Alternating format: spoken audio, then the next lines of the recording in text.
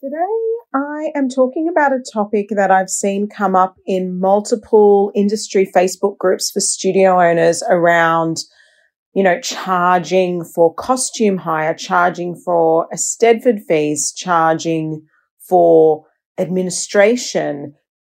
All of these concerns around should we charge, how much should we charge, when should we charge, and all that jazz. And really today, what I want to talk about is charging your worth, but also being mindful of who your client is and understanding your client as well. So there is a balancing act between, what we can get away with for charging, based on the services and products rendered versus what are clients willing to pay. But there is a value perception that's somewhere in between there, and I want to talk about that. So we're going to be talking today about charging your worth.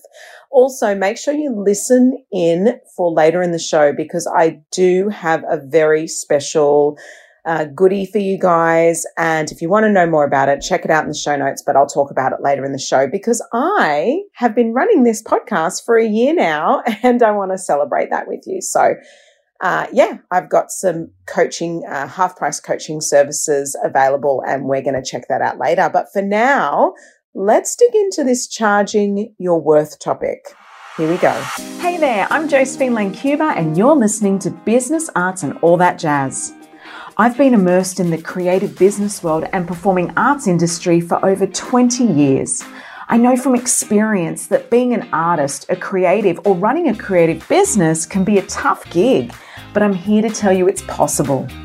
I went from having $0 to my name and living below the poverty line, to then living paycheck to paycheck, to finally living a life of comfort, happiness, passion, and even stability. In this podcast, I peel back the curtain and share with you the ups and downs of my journey. Plus, I tap into the minds of creative industry experts to discover their paths to success.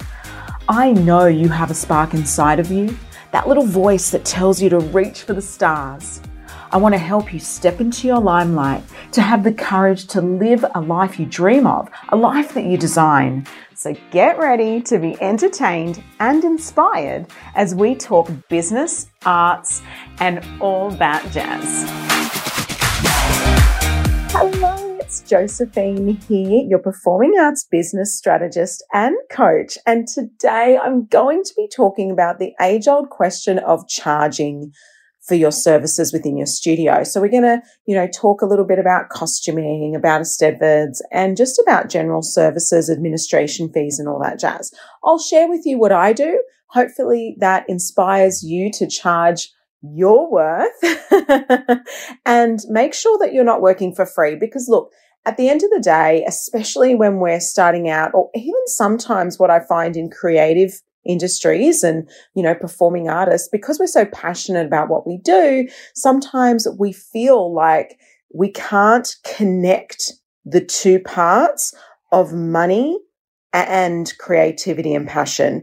There's a disconnect in between because there's almost a guilt around charging for what we love to do, for bringing a service to our community. There's guilt around that. And I want to shift that conversation. I really do, because you deserve to be paid for what you do. And so the reason, and I mentioned this in my intro just briefly, the reason I am talking about this today is because I saw in an industry Facebook group just last week, someone talking about parents complaining about their students at their studio having to pay for administration fees and for choreography fees associated to Eisteddfods. I've also seen recently, especially now that we're coming up to that concert season in Australia anyway, I've seen a lot of discussion around charging for costumes. And again, people going, how much? Well, look, my answer to that is it really does depend. And we're going to talk about that. So let's just first start with administration fee. Now, I actually do charge an annual reservation fee And we charge, depending on the program that the student is in, anywhere from $39 to $79. Now, I am reassessing that and maybe increasing that. Well, actually, I will be increasing the bottom end of that. So our littlies only pay $39, but we're going to be looking to increase that actually, because we send with our reservation fee, they receive what we call our club t-shirt, and that actually gets posted to them in a welcome pack. So, nicely presented in a welcome pack sent to their home on their doorstep with their child's name on it. It's a beautiful surprise. And I feel that we really don't make back much after I know that we don't make much after the t-shirt cost, packaging and posting. There's not really much of a markup there on the bottom end. There is on the $79 end, but not on the bottom end. So I've decided that next year I'm actually upping that $39, regardless of what program they're in. I'm undecided if I'm going to just make it a flat $79 for all programs. I am leaning towards that, but I'm definitely increasing that cost. Now, I don't call it an administration fee. You might have noticed I actually said reservation fee. For me, I don't call it admin because it's more about just reserving your spot. And again, you get that welcome pack with every sign up. So that's how we roll. Administration is just a daily part of what we do. I understand if you call it an administration fee, I get that. But I simply don't, because we do it annually as well. So it's not like you sign up once and then forevermore you don't have any charges again for that particular service. We do. So every single year, same time of the year, they pay the same fee. And it actually doesn't matter when someone joins us. So that reservation fee is charged every January for rolling over students, even if they joined us in November. Now, we may discount it slightly if they join us in December. It's unlikely we get December enrollments, to be honest, but if we do, then I would review that. But it doesn't matter. If they join us in November and then they keep rolling to January, I charge it again. That's the way it is, because they also receive physical goods and the service doesn't change. They still have to receive the same email correspondence, the same setup information. Administration team has to still review their sizing sheet that we send out at the beginning of the year. They have to cross-check their address and their contact details still matches from the year prior. Like, all of that stuff still happens whether it was 2 months ago or 2 months later, because we do an annual check. So that's that. That's what we charge.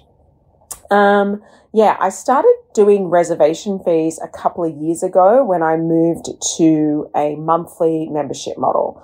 So we don't charge by term, we charge by month. And that really works for us. So we pro-rata the fee, their costume and everything that they do across equal amounts per month. And that's a flat fee and there's no extras.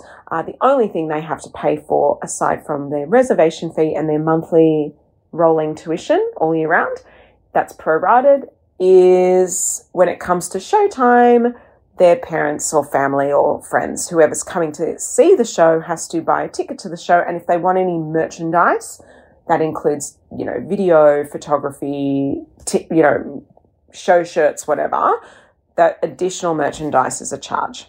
Okay, so anything related to the show experience is a charge. Costumes are included and bundled in our monthly fee. So as you can see, I'm in Sydney, so I'm in Sydney, Australia, and no one blinks an eye at that $79, by the way, that $79 reservation fee. So if you're charging nothing, then maybe it's time to consider that, okay? Could be time to start considering it and just making sure that any costs related to that sign-up process, whether it be service-based, time-based, or product-based, is being considered, and you're not just covering costs, you have a markup. Okay, you have a markup as well. All right, now let's move to costumes. I see this conversation happening over and over and over again in online communities around the topic of charging for costumes. Now, some studios will do a buyout for the costumes, and a lot of people will, because they don't want to hold stock and hire, and I understand that. And that can be quite costly. You don't have to just charge for the price of the costume though. So if your costume costs you $50, postage costs you $10 or whatever, with taxes or whatever, let's say the total cost is $70 to you. You don't have to just charge $70. You can charge more than that. You can charge a markup. So I just have a standard rule around markups. Typically, I charge around, a 20% markup on general things, but it can be more. So, I always say I need to make a minimum of a 20% markup on what I'm selling. We pluck numbers from the sky a little bit, as long as you've done a cost analysis on what you're spending to get the product. And then you have to decide, what are you comfortable with in the way of profit? Like, what do you want to make? Because remember, your time is important. So let's say a 20% markup on a $70 costume is an extra $14 a person, right? So let's say we round it up to $15, $85. So I make, for example, $15 on that costume. And these, again, are just numbers I'm creating. This is just, you have to do the maths on your end, obviously. But that's a minimum I want to make in my mind, because I want to make 20%. You might say 30%. You might say 40% profit markup. It's, what's your margin? It's up to you.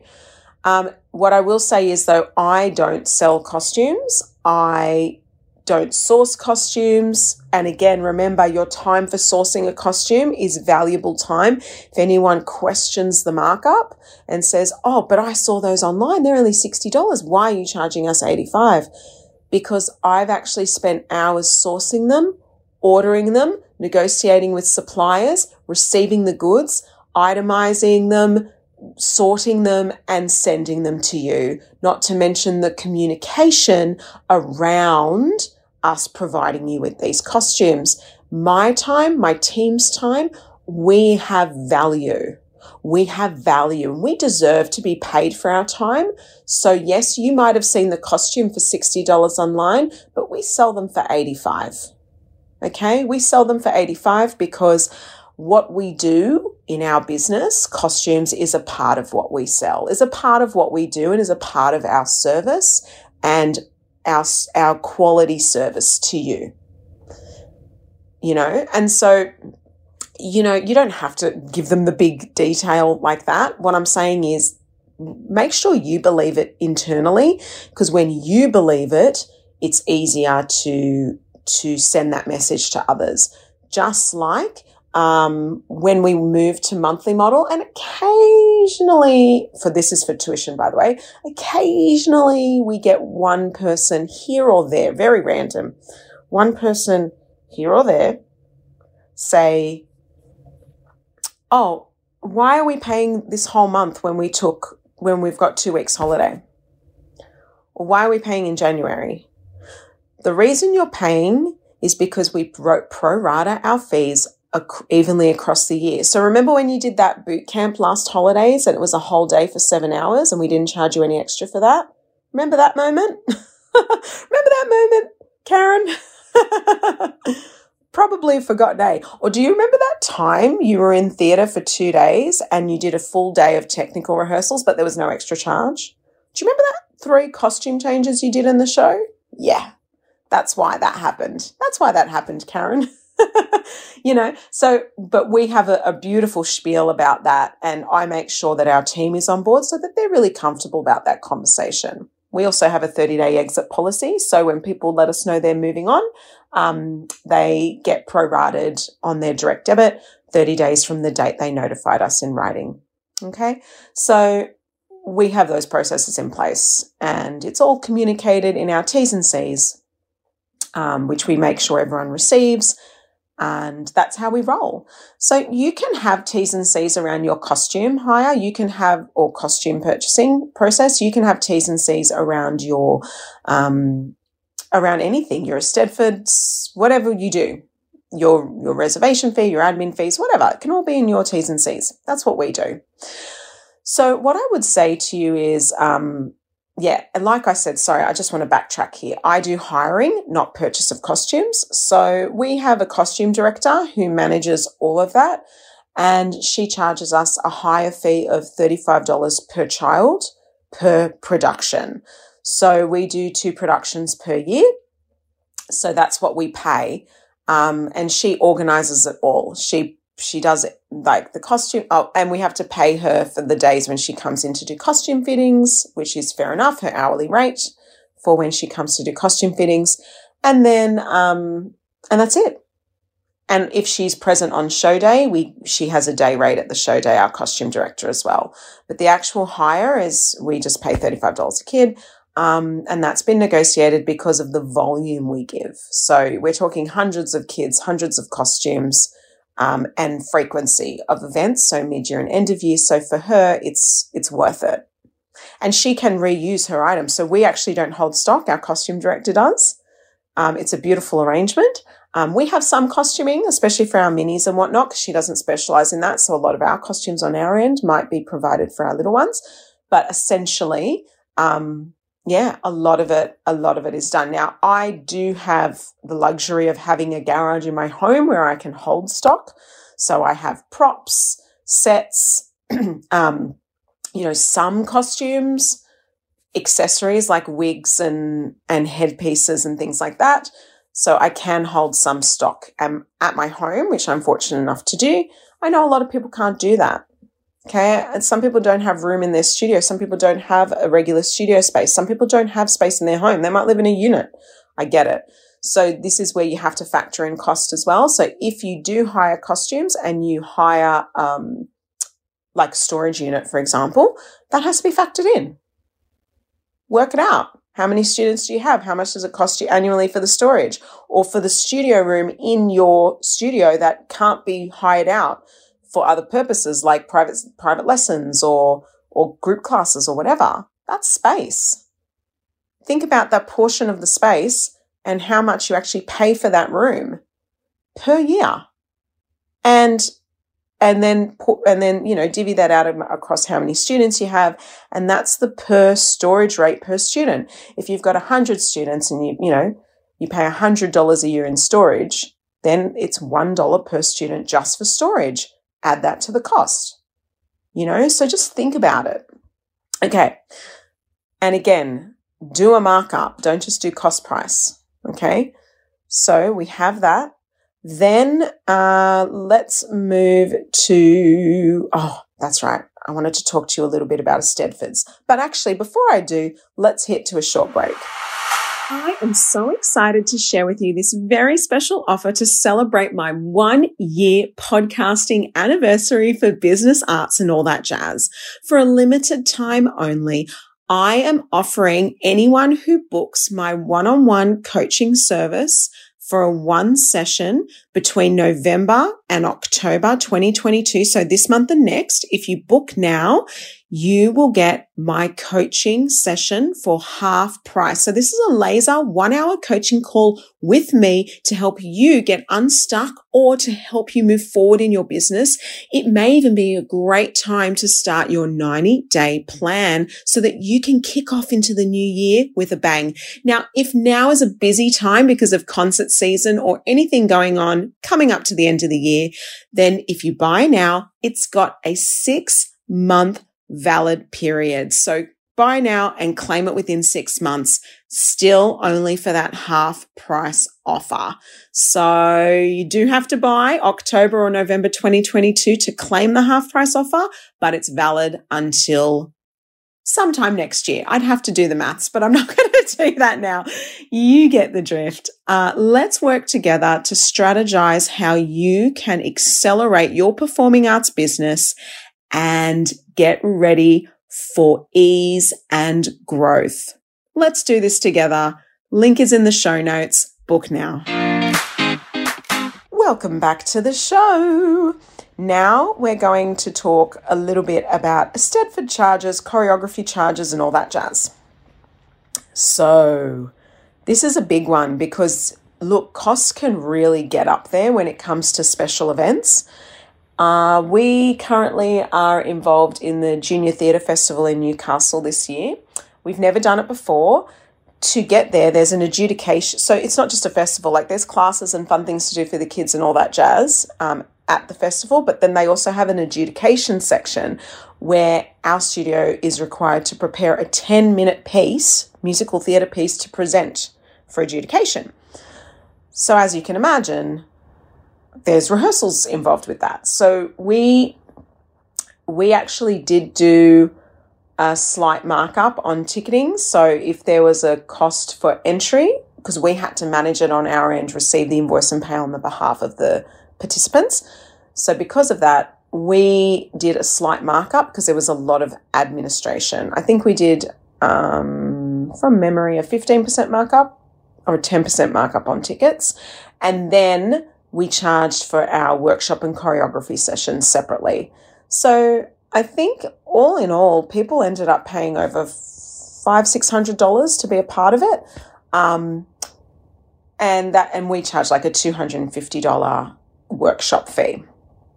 And there's been a few workshops. It was just a general flat fee that, we're going to give you training and choreography and rehearsal time for $250.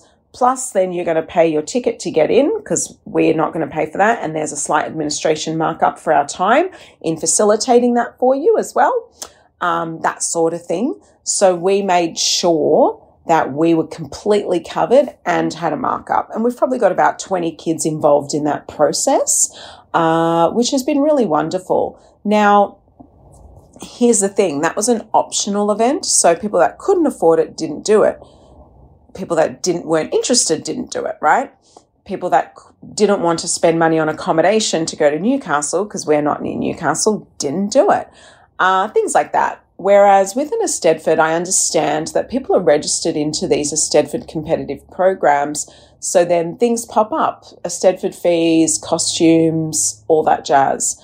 I have seen a lot of people talking online about how they package it, or they spread it out monthly. So instead of, and again, we do monthly and we love monthly. We love monthly and direct debit, by the way.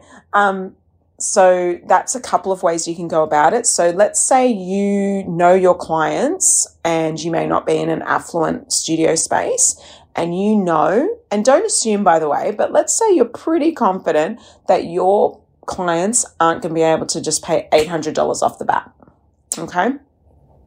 Or whatever it costs, $1,000, for the competitions you've got running in the year. And so if your competitions are all at one time, you might hit them with a massive bill. Whereas I have heard of some people like spreading it out across the months and just pro-ratering it completely.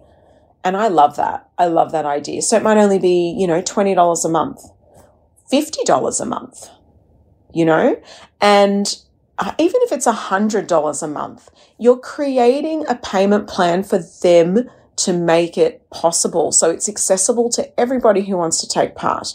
And I think that's a really clever idea for people or groups that have large competition fees and costs associated to events that cannot, where their clients just simply cannot pay that in huge lump sums. I think having a process where people sign up to your competition group or elite program and having that straight off the bat into a monthly model is a beautiful concept. So that's something to consider, stretching the payments over. And remember your markup. Don't just cover the cost of the ticket or entry fee and the cost of the costume. Make sure you're being paid for your time, or the cost of the choreographer only. Have a markup. And that may rule some people out. Here's the thing. That may rule some people out, but that just means that their child really just can't afford to be a part of it. Now, that might sound really mean to some people, and some people are going to cringe when I say that. Here's the thing. You are a business. You deserve to be paid for what you do. You may have a discretionary scholarship student. I do. I have 2 scholarship students within our programs, and they are my decision, and I've chosen them for they're very different reasons actually why I've chosen them.